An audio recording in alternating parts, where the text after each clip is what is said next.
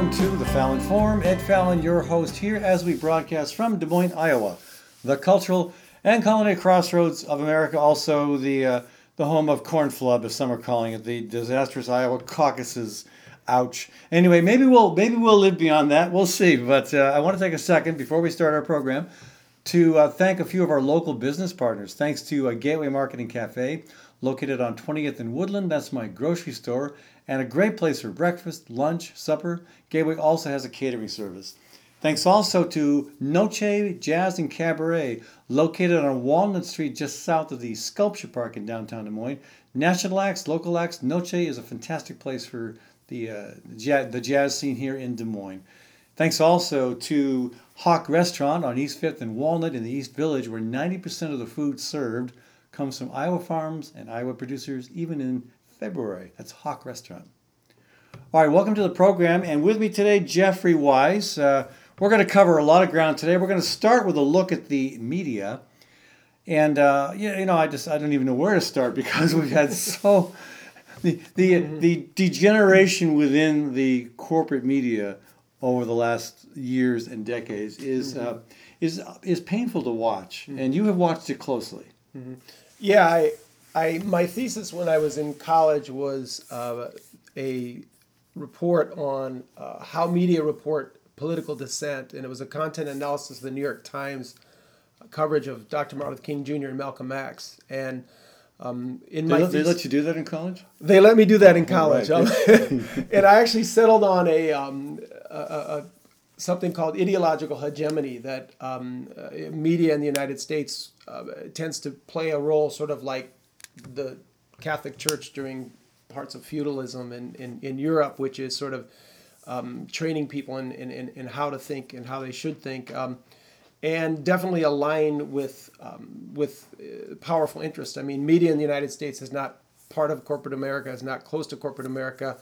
Well, it is corporate America. I was going to say it. Wait a minute. To borrow a phrase from Michael Parenti, when he Italian American political scientist who gave a talk at Iowa State a few decades ago, and I just I could go on, but it's changed so much from the days of 3 channels where news is half hour at 5:30 or 6, and then it's half hour at night at 10 o'clock. And, Walter Cronkite would say, and that's the way it is. And everybody would kind of leave it behind and, the world's going on and get to their day. And now you have a situation where the entire landscape has radically changed. About 50 to 60 to 70% of the people get their news, I use that term lightly, from Facebook or Google. Matt Taibbi just wrote a book,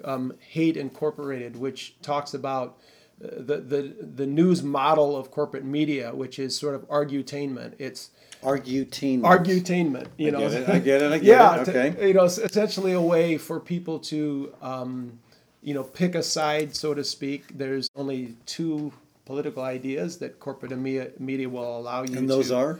That would be the red states and the blue states, the Democrats and the Republicans. Conservative versus liberal. Absolutely. And what do you make of the word they like to throw out there, moderate and centrist? Yeah, moderate and centrist would be, somewhere apparently in between those 2. And but it's a false pretense. Sure. It doesn't add up to reality. No. Well, none of it does. Right. Because when you look at the spectrum, what happens is Fox News really adopted this model in the late 80s, early 90s. They figured that there was this demographic. I thought Roger Ailes, was quoted as saying, our demographic is white and 55 to dead or something like that, much older. But this was a demographic that really hadn't been tapped into. And so the business model was essentially to get people to watch Fox News, to be angry, at the liberals, and then. Well, that was preceded by talk radio, Rush Limbaugh. Absolutely. In particular, the pioneer of radical right-wing radio. Absolutely. Which, ironically, was brought into existence largely because of the Telecommunications Act of 1996, which Bill Clinton signed. Which, of course, was bipartisan. And, of course, we know in our media today, things that are bipartisan or things that are structural are not usually going to be discussed because the constant framework, whether it's MSNBC or Fox, is that your side is represented. It's very much, like Matt Taibbi says, it's very much like the NFL Today show, which goes from 11 to noon, where you have the anchor, then you have an analyst, and they sit and talk about the teams. And really, that's the framework for election coverage in the United States. So people end up sort of rooting for a team. Of course, it's a very, very narrow ideological spectrum for people in the United States because the two teams themselves, especially on a global basis, that would be a very narrow conservative ideology. And of course, in a primary situation like like we're still coming through, you've got various teams that are maybe more closely aligned. You've got the Buttigieg team, the Sanders, the Warren, the Biden team, and the media is going to find a way to draw as strong a distinction between among those candidates as possible. Absolutely. But my impression is because conflict. They really aren't interested in doing it as much on issues as they are on personality. I mean, no. Here's me having a conversation with Joe Biden, which Kathy Burns filmed, it's all about climate change and about pipelines. Right. And it went viral. I mean, there were millions and millions. I don't know how many tens of millions of views, but the conversation that you heard on the media, even in some of the more progressive alternative type media, was all about the physical interaction, the shaking me by the lapel. Absolutely. It wasn't about what's the substance behind the voters' question about pipelines and climate change. That was never discussed. Absolutely. What you're saying, Ed, is right on target. I mean, it's all about the spectacle. I mean, Chris Hedges wrote a book a few years ago, Empire of Illusion, The Triumph of Spectacle Over Literacy. He just nailed it. The triumph of spectacle over literacy. In fact, your viewers can laugh at this, but I don't even call it the United States of America. I just call it the United States of spectacle. We're barely even a country or a society anymore. We're just a bunch of 330 million people running around staring at screens, living in their own heads, living from one episode to the next. There's a Pet Shop Boys song from the 1980s, West End Girls, where they say, "Got no future, got no past." Got no future, got no past. I'm a teacher, and my students are becoming, more and more historically illiterate. I have students who went through K-12 and have never heard of something called the Soviet Union. I'm not joking. If you actually look at, they just did polls of people in the United States. More people in the United States could not name one of the three branches of government, 34%, than the 32% who could name all three. And I mean, that's just naming the three branches of government. Right. And so knowing what they do is a whole nother conversation. Well, and I always quote James Madison, "A people cannot exist both ignorant and free," which is a definition of freedom, which is sort of long forgotten in our country. I mean, freedom in corporate media is some strange combination of militarism and consumerism. So how do we get to this point where we've got this? I mean, again, there is a growing alternative media in both directions politically. Yep. And you've got this the central the kind of the central heart of media, which most people listen, watch, or read, right. is owned by a decreasingly small number of corporations. Absolutely. Yeah, and how do we get to that point? I mean, I know about radio. I know about the Telecommunications Act. Fox was the pioneer for introducing this. It used to be that Walter Cronkite and CBS tried to create a news show to reach an entire audience. Fox isn't worried about an entire audience. Neither is MSNBC. And part of it is, at least Matt Taibbi says in his book, is that CBS used to not be so concerned if the news part of their corporation made a lot of profits, because they could make a lot of money on sports and other things. But now, as Taibbi writes, the owners of a lot of these, they need to make more money on the news. And the way they do that is, getting you, constant state of anger. Yeah, well, why do they need to make more money on news? Is the sports revenue isn't enough? Well, there even though there's a small number, even though it's still monopoly capitalism, which is our whole. I mean, capitalism sort of ended about 1890 in most places around the world because it just became monopoly capitalism, in without a lot of competition. And media is similar to that, but what you have is it's more refined. Something like Google or Facebook, what they make in terms of revenue just from their basic business model, which doesn't even need to include sports and all those other things. I keep quoting Taibbi, but he had a good article in Rolling Stone not long ago where he said, at what point did the people in the United States decide to make Zuckerberg the king of the country? He recently had a private meeting with the president. Don't let Trump find out. He'll think there's a coup in the works. Well, I don't think Trump will be too concerned because apparently Zuckerberg had a private meeting with the president recently, and speculation is that Zuckerberg, of course, for money, and just like what Drake did for money, right? Let's buy into the spectacle for Drake money. University. You're referring to allowing the spectacle just before the caucuses. There's one of the big few rally. One of the few universities or private universities that allowed in that spectacle. So way to go, Drake. There were a bunch of universities that refused to host a Trump rally. Oh yeah. But Drake, no. Yeah, because revenue. Yeah, or ideology, or both. Keep in mind an educational institution is, in its mission, is supposed to serve the mission of education. Educational institutions are supposed to serve the mission of equality. Inviting people who advocate violence during their rallies. Interestingly enough, one of the rallies that was held before Drake, a woman was protesting, and the security guard was fumbling, getting control of her to throw her out. And the president of the United States was ridiculing the security guard as he was doing it for not being rough enough. Oh gosh. Wow. I think a serious educational institution that is concerned about education wouldn't also allow corporate media, CNN, to come in and call something a debate, which isn't a debate. Yeah. I mean, it would be a great time to say, CNN, you can come onto our campus if professors interview these guys for 5 or 6 hours. So is CNN really any better than Fox News at this point? I mean, you have CNN hosting town hall forums in New Hampshire before the New Hampshire primary, and they include candidates who are basically not even registering on the polls at all. They include Michael Bloomberg, who's not even competing in New Hampshire. Yeah.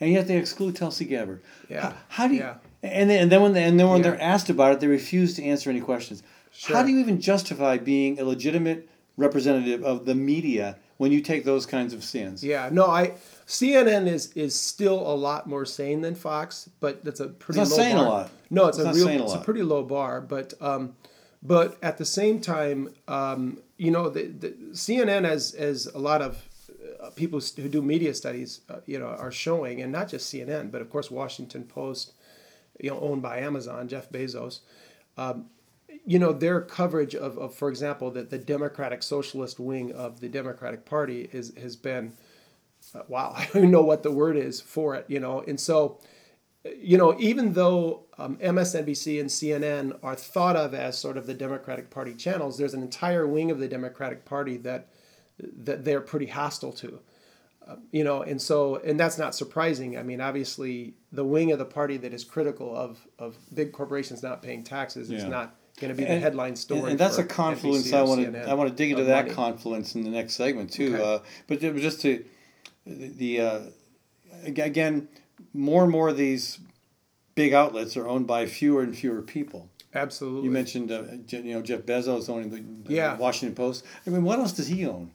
Yeah. Amazon is into, I know, either the production or distribution of movies. What's the other one? I'm trying to think of something I ran across that Amazon has its hands into now.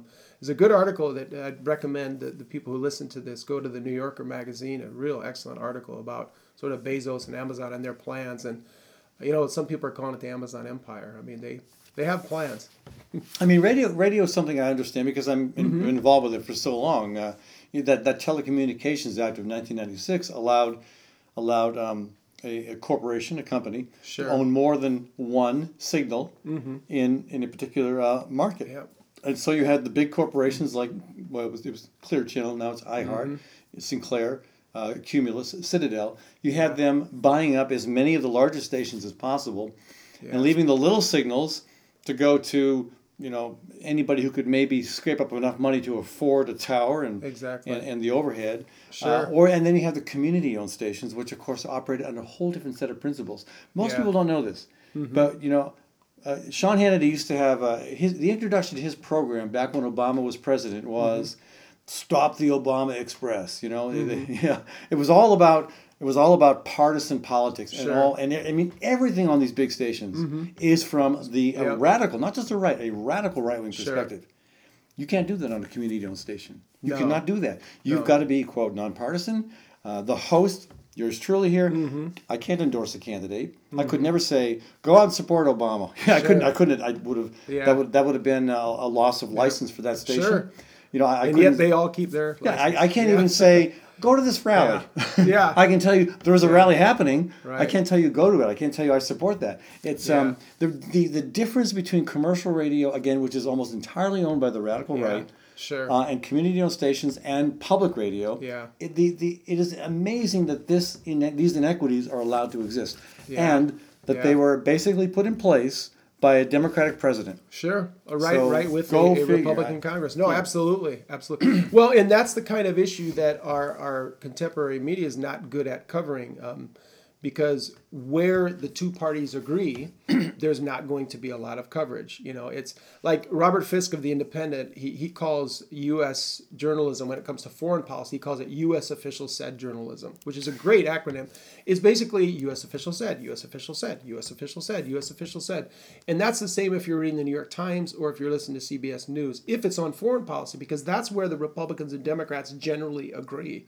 Right, we saw that in the State of the Union a couple of weeks ago, where when Donald Trump praised the dictator, the U.S. the attempt to install a U.S. dictator in Venezuela, everybody applauded. Yep. And there were a few Democrats who didn't. Sure. But the majority of Democrats and Republicans all thought that was great, that we should go in and help orchestrate a coup. Yeah. No, there you go. And so, for those things, and the other thing that's odd about it is, Hillary Clinton or Barack Obama are conservatives in much of Europe. And so our spectrum is so interesting because the only conservatives in Washington, D.C. are sort of the old blue dog Democrats. Yeah. The modern day Republican Party is right wing and extremely right wing and actually very unusual. They'd fit under the National Front in Britain. And absolutely, and even with the Alternative Party in Germany, even with less, and even those what are considered extreme right wing parties in Europe. All of them are much more populist than the Republican Party. They do have platforms for increasing Social Security, increase in unemployment, and things like that. And again, it's hard to even get that from the GOP. And let's dig into that a little bit more in the next segment, just to kind of wrap up this conversation about the media. I mean, we've got fewer and fewer entities owning more and more of the primary media opportunities, and Donald Trump accuses MSNBC and CNN and others of being, quote, fake news.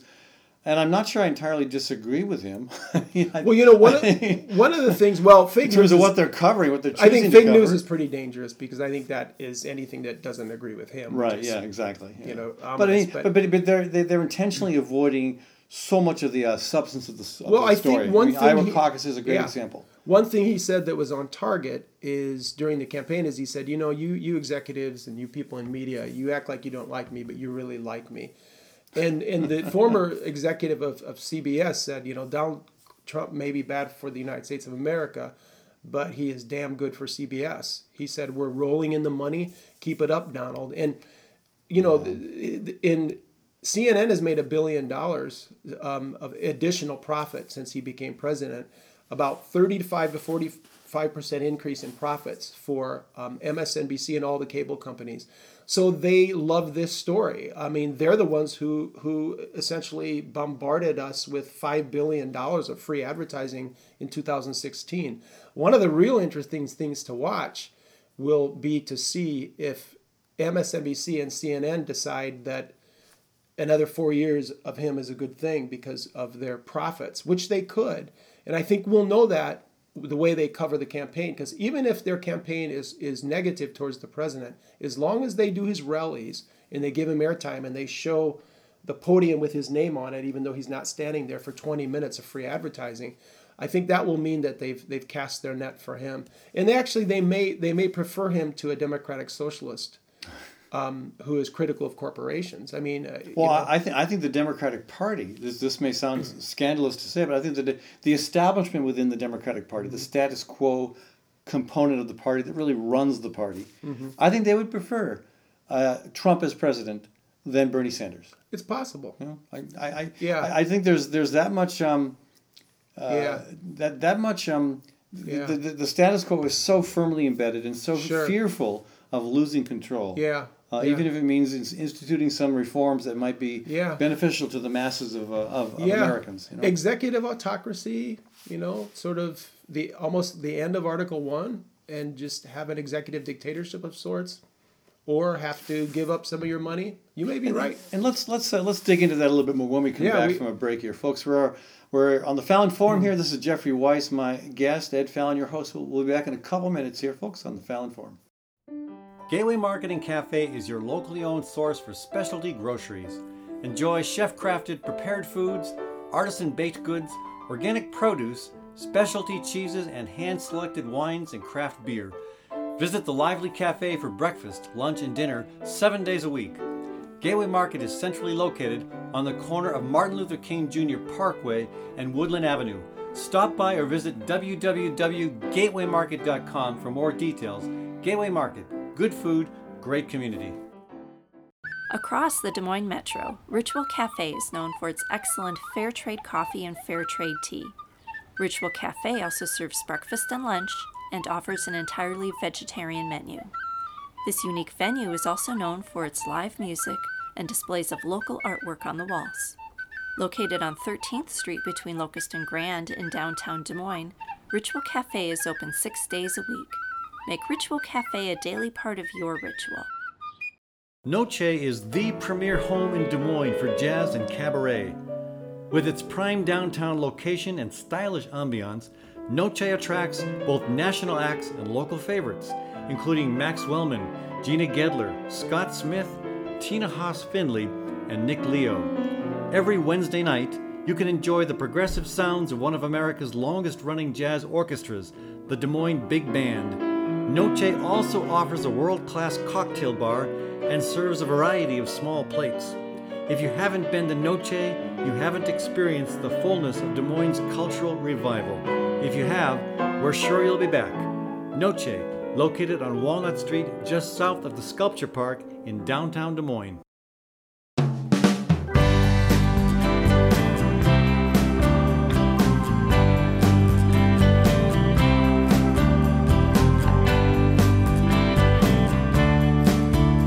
Welcome back to the Fallon Forum. Ed Fallon with you here. Jeffrey Weiss, my guest today.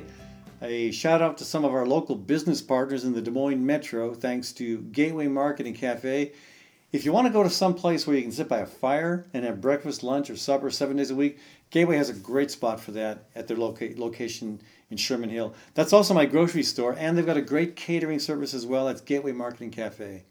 Thanks also to Story County Veterinary Clinic, where Dr. Kim Holding has been treating large and small animals alike, well, maybe not an elephant, but smaller stuff, for 30 years now. She knows what she's doing. That's Story County Veterinary Clinic. And thanks also to Ritual Cafe, fair trade coffee, fair trade tea, and an all-vegetarian menu. That's Ritual Cafe on 13th Street in downtown Des Moines. All right, so Jeffrey and I are going to dig into the very broad topic of the state of American politics. And, there's so many starting points for this. I have a couple in mind, but I'm going to defer to you, Jeffrey. Yeah. Where do you want to start with this?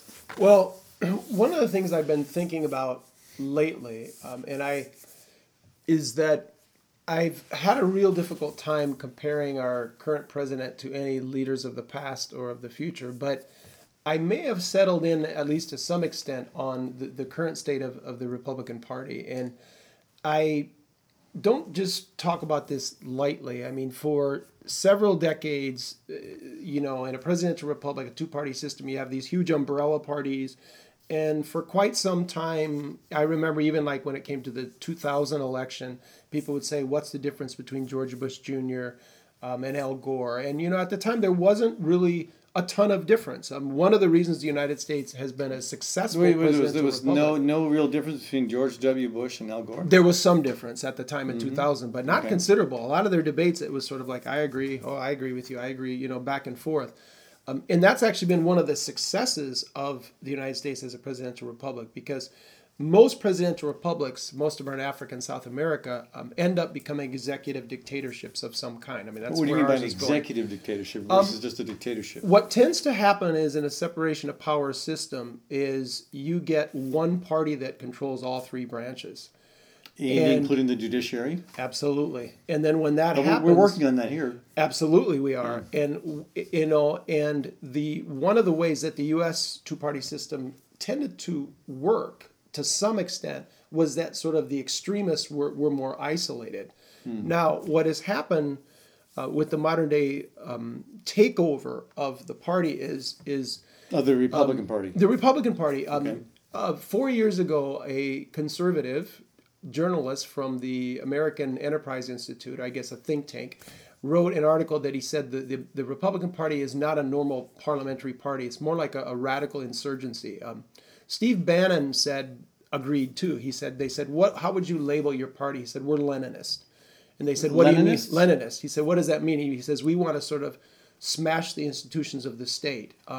Now, there's another political party that's quite similar. It's called United Russia.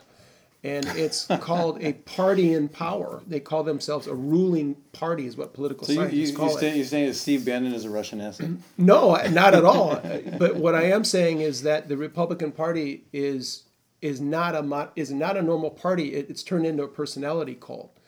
With Trump absolutely. As the head of the and when you have a personality cult, you can sort of like nip at the heels of your master, but if you ask more direct questions, Jeff Flake, Bob Corker, you quit a cult. Or here in Iowa, David Johnson. Absolutely. Yeah. Or Andy McKean. Absolutely. Two lawmakers that switched. Well, Johnson became an independent and then pretty much had to retire because there was no chance he was going to win his Northwest Iowa seat as an independent. Sure. And then Andy McKean switched to being a Democrat in a district where he might have a chance of getting reelected as a Democrat. There you go. I mean, so personality cults are not unusual with political parties. They happen. It'll happen where one person takes over a party. Interesting though about Trump though is that he was kind of persona non grata within the Republican Party. Prior to his winning the nomination, sure. even after he won the nomination, leading up to the general election, there were still a lot of leaders within the Republican Party who said they wouldn't vote. One after another. Actually, Ted Cruz, Lindsey Graham, they all used words like pathological liar. And you probably don't know this, but the former chair of the Iowa Republican Party told me at a social event that he was going to vote for Hillary Clinton. Because, and then you're going to love this, he said, because, quote, she's basically a good Republican. Yeah. But he couldn't stand, sure. A former chair of the Republican Party of Iowa could not vote for Donald Trump.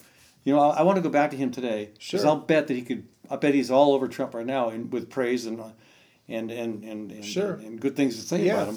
Yeah. Well, and that's really how United Russia, at least political scientists will say. That's the party, United Russia. That's the party that controls the State Duma and the Federation Council both. Again, the Duma is the... it's a bicameral legislature in the Russian Federation. And they don't really have a coherent ideology. It's more based on the leader, on the president, Vladimir Putin in this case. He's the cult figure there. Absolutely, and the Republican Party has become very much like that. And it's interesting because I peddled this to somebody at the Des Moines Register, and they just started laughing, and I had a straight face. I wasn't laughing at all. To me, this is just serious analysis. It's not. It's not intended to be funny. What did you say that they found you humorous? Well, I think that they figured that I was being some partisan person who watches a lot of MSNBC and talks about the Mueller report and things like that.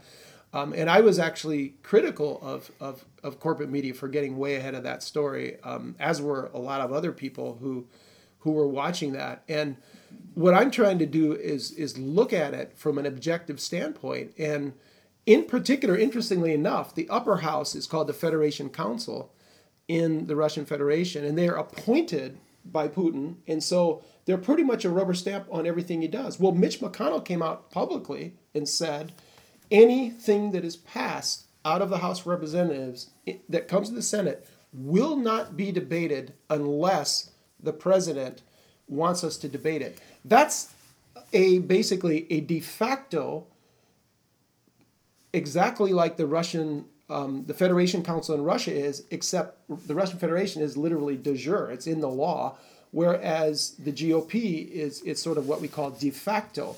But either way, the ideology isn't coherent for either party, United Russia or the modern day Republican Party. The other thing is, and I've talked about this, and any of your listeners, please get a hold of us here at the show. If you can find any major political party in the world that denies the science of climate change. I mean, there's almost that's 200 countries in the world, and think of the number of political parties. It's almost a requirement to deny climate science. Well, it is. In all fairness, though, Donald Trump had two opponents, actually three opponents: Mark Sanford, Bill Weld. Mark Sanford dropped out. Bill Weld and Joe Walsh, who all agreed that climate change was real, was anthropogenic, and needed to be addressed. Sure. So you have this element within the Republican Party that is willing to understand and accept science, but they're so marginalized. I mean, here in Iowa, what did Iowa go? 98% for Trump in the Republican caucus here. Yeah. So it's a dissenting voice that's so small. Absolutely. It's kind of embarrassing. But and there's just a few things that make the party very unusual.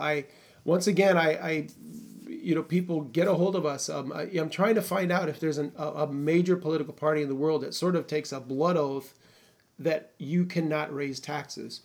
I mean, all governments tax and spend, and if you're the ruling party or even the main opposition party in any country, and you right away take a stand that when you're negotiating the budget, you will not budge on the question of taxation. But that's a bipartisan problem. It isn't just the Republicans who rail against tax increases. But it's not the same though, because the Democrats don't have to sign an oath to their version of Grover Nordquist to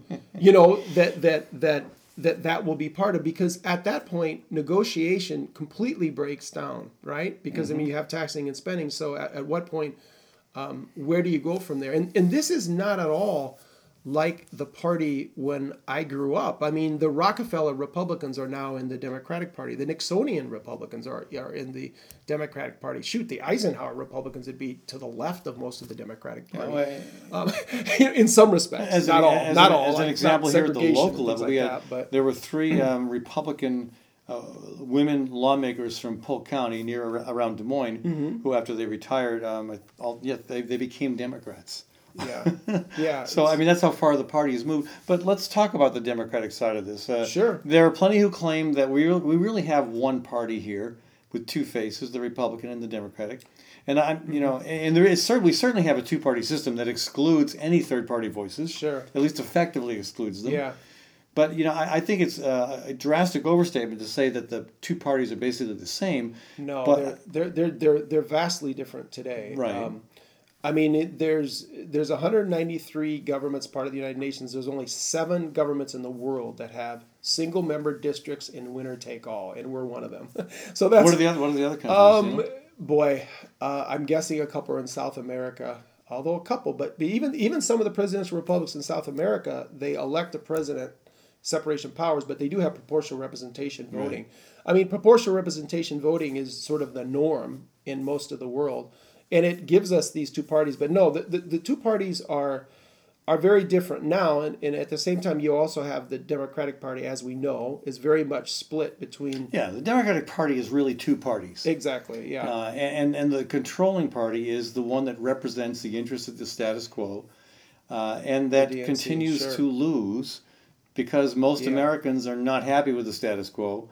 Yeah. And yet, I really think I think the status quo element within the Democratic Party would rather lose than cede control to the progressive, and I make a big distinction between progressive and liberal. Sure. There's a huge distinction. We'll talk about that if you want. But the Democratic Party is in shambles right now. Yeah. Those two forces are just tearing at each other. Yeah, that's true. And then the liberal is more the identity politics, and then and also the component of the party that likes to see problems solved with government involvement, government infusion of money. Yeah, more the democratic socialist way. Well, but no, I think the progressive perspective is okay. Yeah, there's a role for government, but a big part of the problem is getting government out of the way of impeding average people, little people, rural and urban alike, from making a living doing what they want to do. Sure. Don't overburden them with ridiculous amounts of regulation. Oh, absolutely. But do regulate. Yeah. The big entities. Yeah. And that's the problem. Right now, the regulations on the bigger entities, or as Donald Trump likes to say, he's relieved us of all these burdensome regulations. All that's done is allowed big corporations to pollute the environment, to take advantage of people. Most of the regulations are already written by the big lobbyists. So, progressive means kind of, to me, shifting that whole focus. Making sure the big polluters, the big corporations, are paying their fair share in taxes, Amazon, and also are being regulated appropriately so they're not destroying our communities, so they're not taking advantage of workers, and making sure that the rest of us have an opportunity to realize our dream through whatever kind of economic enterprise we want to initiate. Because right now, it's really hard. I mean, radio is a great example. Yeah. Find me a station where I could find a home on it. I was on a station years ago. I was on a big station, and everybody was counting. And then when a big corporation bought that, they threw all the local voices off. Yeah. So there's no room in a lot of spheres of economic activity. There's very little opportunity to actually make a living because of the way the whole economy is structured. Yeah. And that's neoliberalism or conservatism, which to me is all opposed to a true progressive populism that wants to put the people's need first. Yeah, but Sorry, no, it's all right. It was the most progressive set of candidates in the history of my lifetime. You mean this in the Democratic primary? Yeah. Oh, absolutely. Yeah. So, I mean, the party is moving to more of where the base is. I mean, one of the nicer aspects of, I call them the weapons of mass distraction, all the gadgets, the phones and everything, is that a lot of young people are in tune with the fact that Norway and Sweden, and there's a lot of countries that are ahead of us. I mean, we're 40th in the world in life expectancy, tied with Cuba. I mean, we're 47th, I think, in the world right now in terms of press freedom. We were talking about the media. And so young people are seeing that it's national health insurance or turning for-profit insurance companies into nonprofits like Switzerland and Germany does is something that the United States can do. They are looking beyond the shores of this country for answers because, back to media, we keep it a narrow debate between the red states and the blue states, and everything gets cast in that frame. Yeah, or it gets cast in personality. Warren and Sanders Celebrity. Arguing over whether a woman can be president. Yeah. I mean, that's a fabricated conflict. No, it becomes not entirely different than World Wrestling Entertainment, which is where the current president was quite active and really understands corporate media and probably the psyche of this population a lot more than people maybe give him credit for.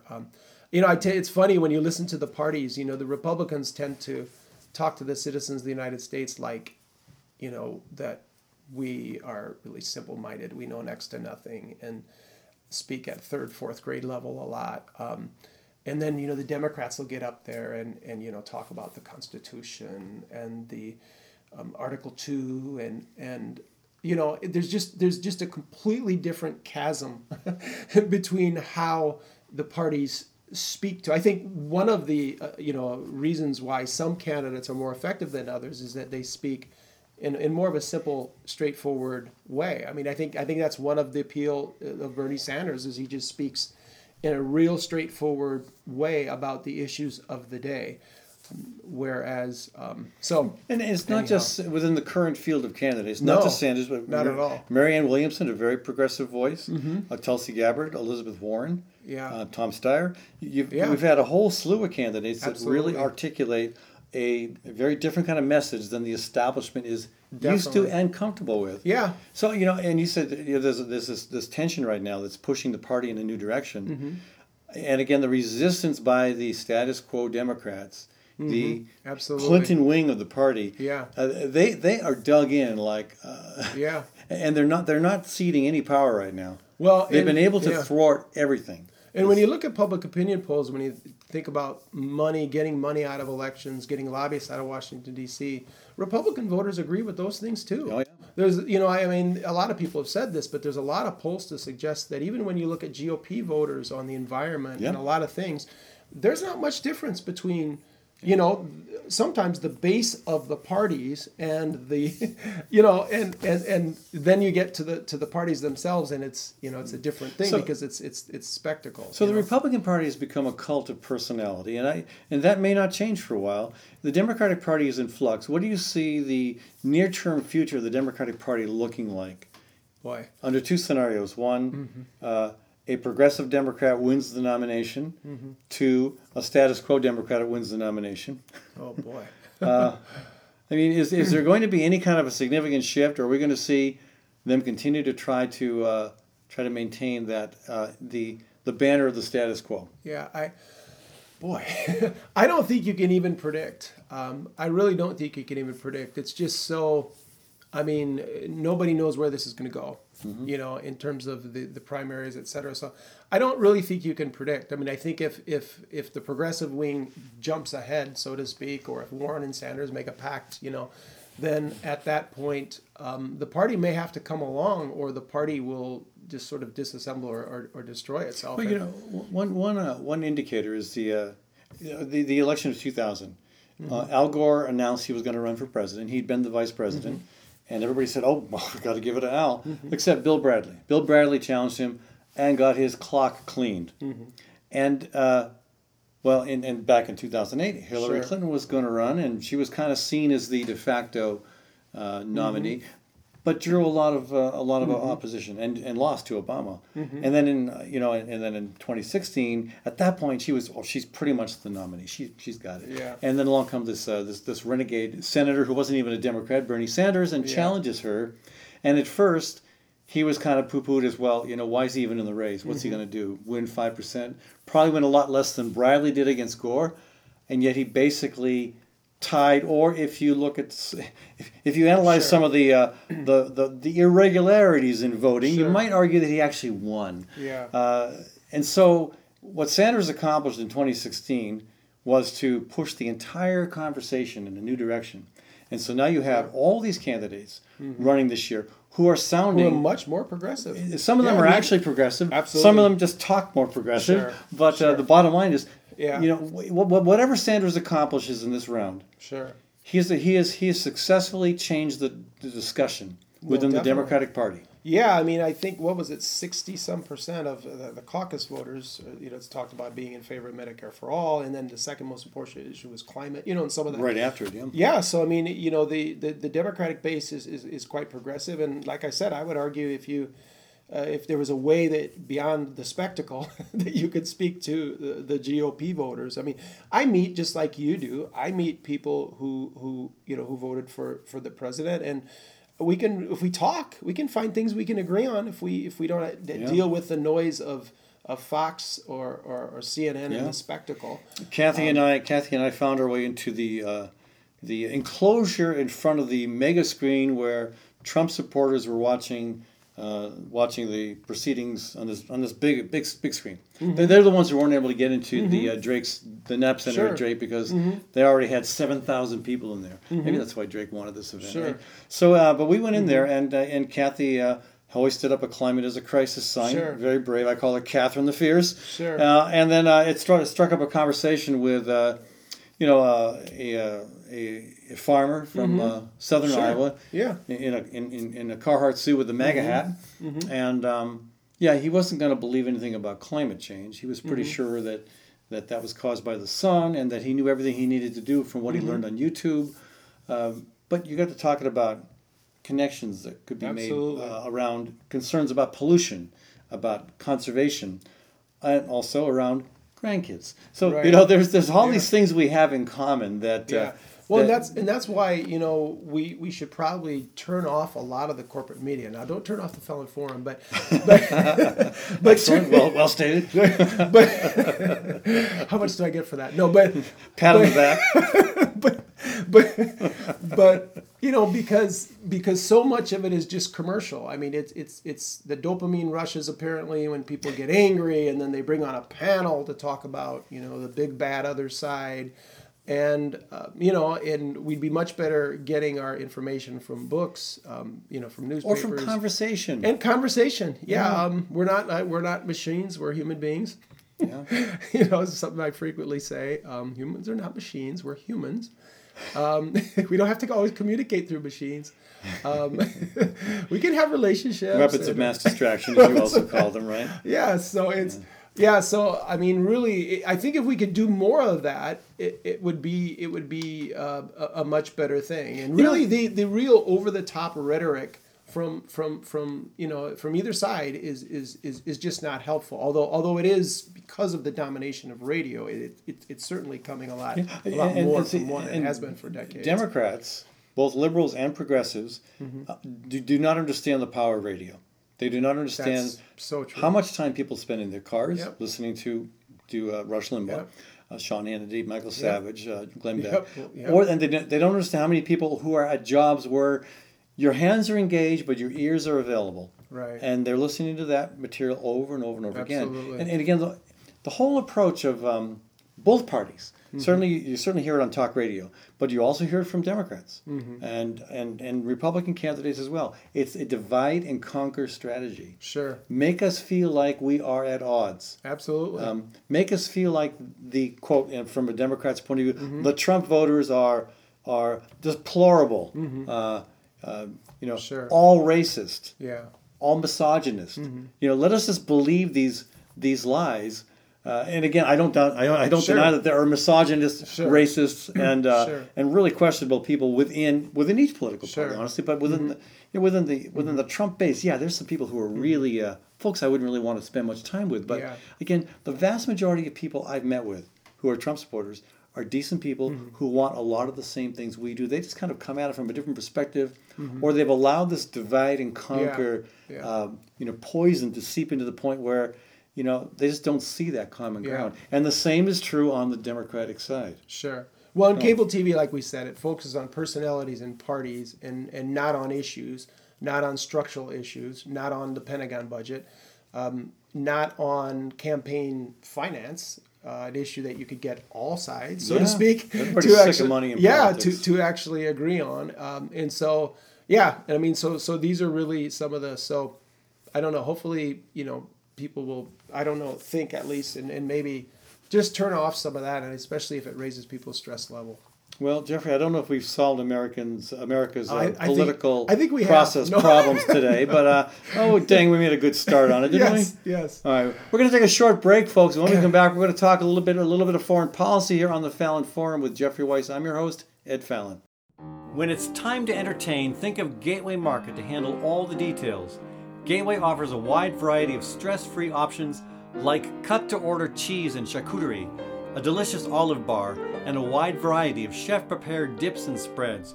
Or let Gateway's catering team take care of the entire event, right down to the wine and beer pairings. Gateway's expert floral designers can even customize the perfect centerpieces. Stop by or visit gatewaymarket.com for more information. Gateway Market, good food, great entertaining. Dr. Kim Holding has over 30 years of experience working with all creatures great and small. Cat, dog, horse, cow, elephant. Well, maybe not an elephant. If you've got a pet elephant, you may be in trouble. Kim's work history is long and deep, and her clients stick with her year after year because they know she will do right by them and their pets and farm animals. So give Dr. Holding a shout to keep your animals happy and healthy. Call 515-232-8766. That's 232-8766. It's important to know where your food comes from. At Hawk Restaurant, that's easy because 90% comes from Iowa farms and Iowa producers. Located at East 5th and Walnut Street, Hawk is open for lunch and supper Monday through Saturday. From May through October, you'll also find Hawk at the Downtown Farmers Market, serving fantastic breakfast wraps with 100% of the ingredients from Iowa, except for the salt and pepper. Learn more at hawktable.com. That's HOQ table.com.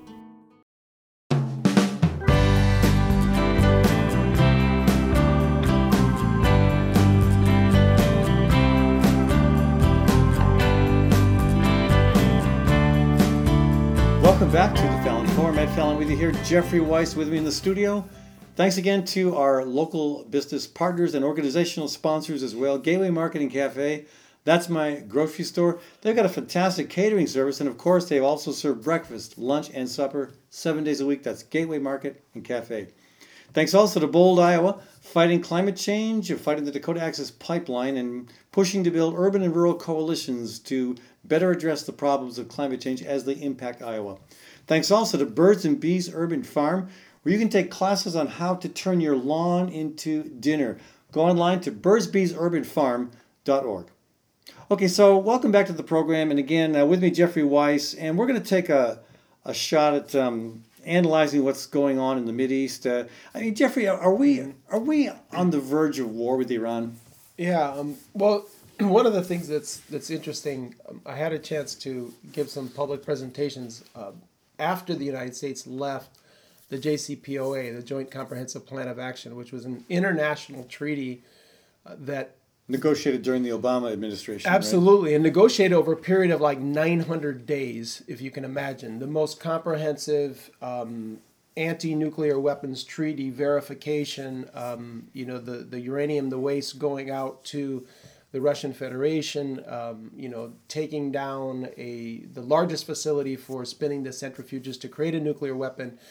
By all accounts, the IAEA, the UN organization, said Iran was in compliance. The U.S. State Department said Iran was in compliance. The whole world said Iran was in compliance. And when the United States abruptly left that, and under the leadership of President Trump. Under the leadership of the president, because there's something that happened in Iran, during those 900 days, it's a theocratic republic, and the theocratic part of their government, the Ayatollah Khamenei and others, kept saying to President Rouhani that you can't trust the United States.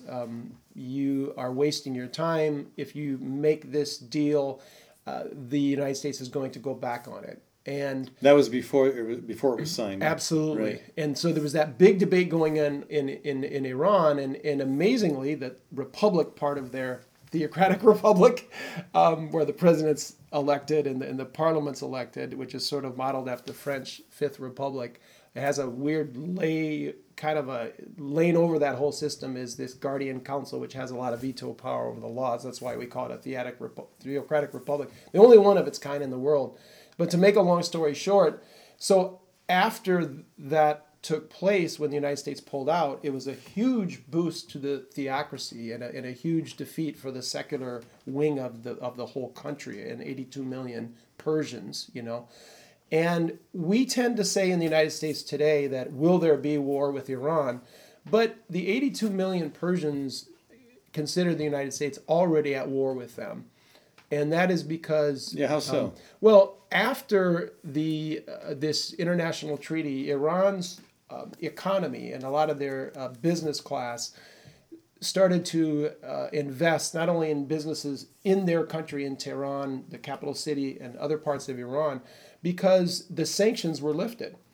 Economic growth in Iran took off immediately, and there was 4 to 7% growth. I can't remember the exact numbers, but the Iranians were generally very happy about this. Iran has a population that is very young. Other than the Israelis, it's the country in that region that thinks the highest of United States culture.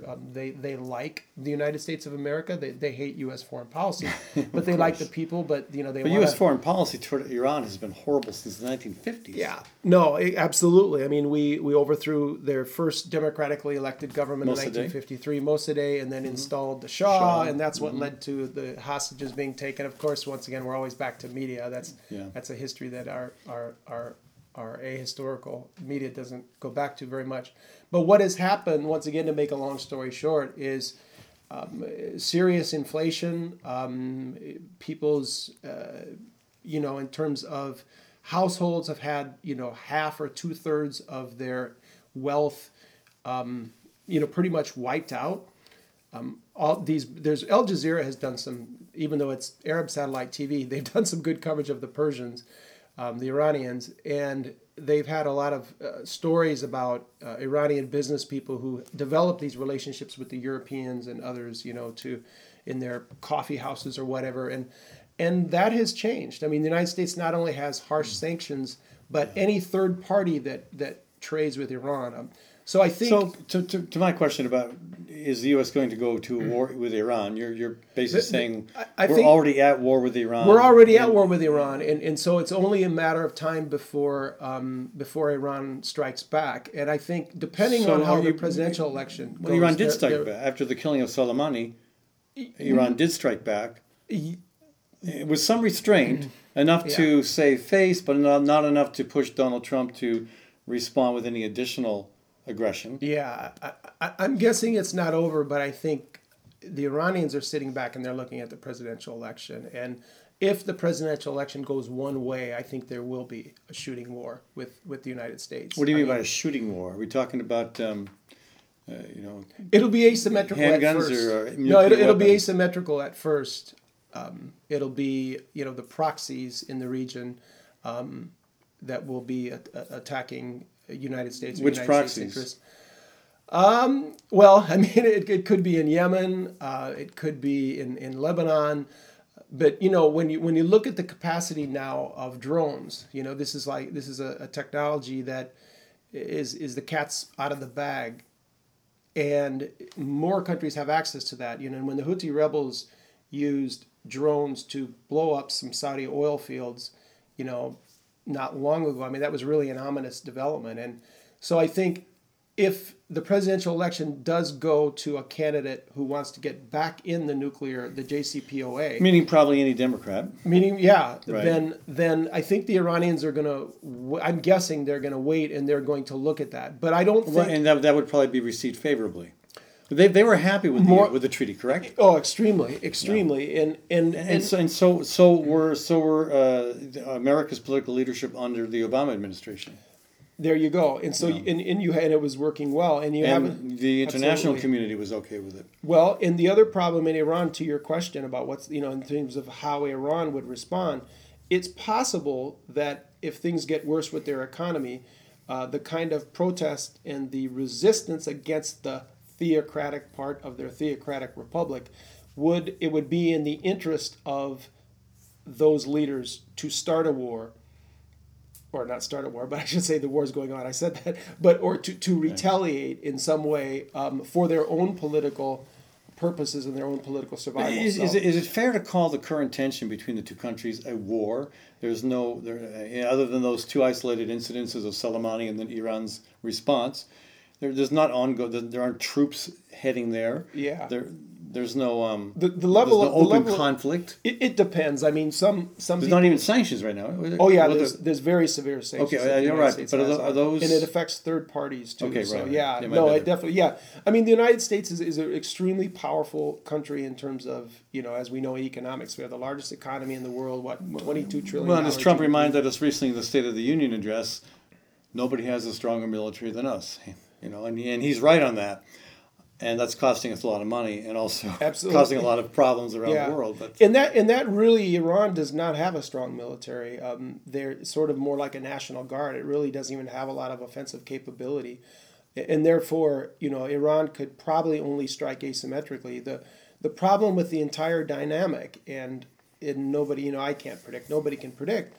Is that if the United States at any point decides to bomb inside of the country of Iran, then it escalates to something far graver. And so we hope that never happens. But, I think my larger point is, the citizens of the United States who consistently hear from the parties, et cetera, or from our media, will there be a war with Iran? At least we should know that a lot of the Persians, the 82 million people who live in that country, they consider the United States to already be at war with them, right? Because their lives have been so affected. And by the interestingly, sanctions. of all the countries in that region of the world, other than Israel, the Persian people, the Iranian people, identify most with our culture and our way of life. And there's Absolutely. there's some real irony there.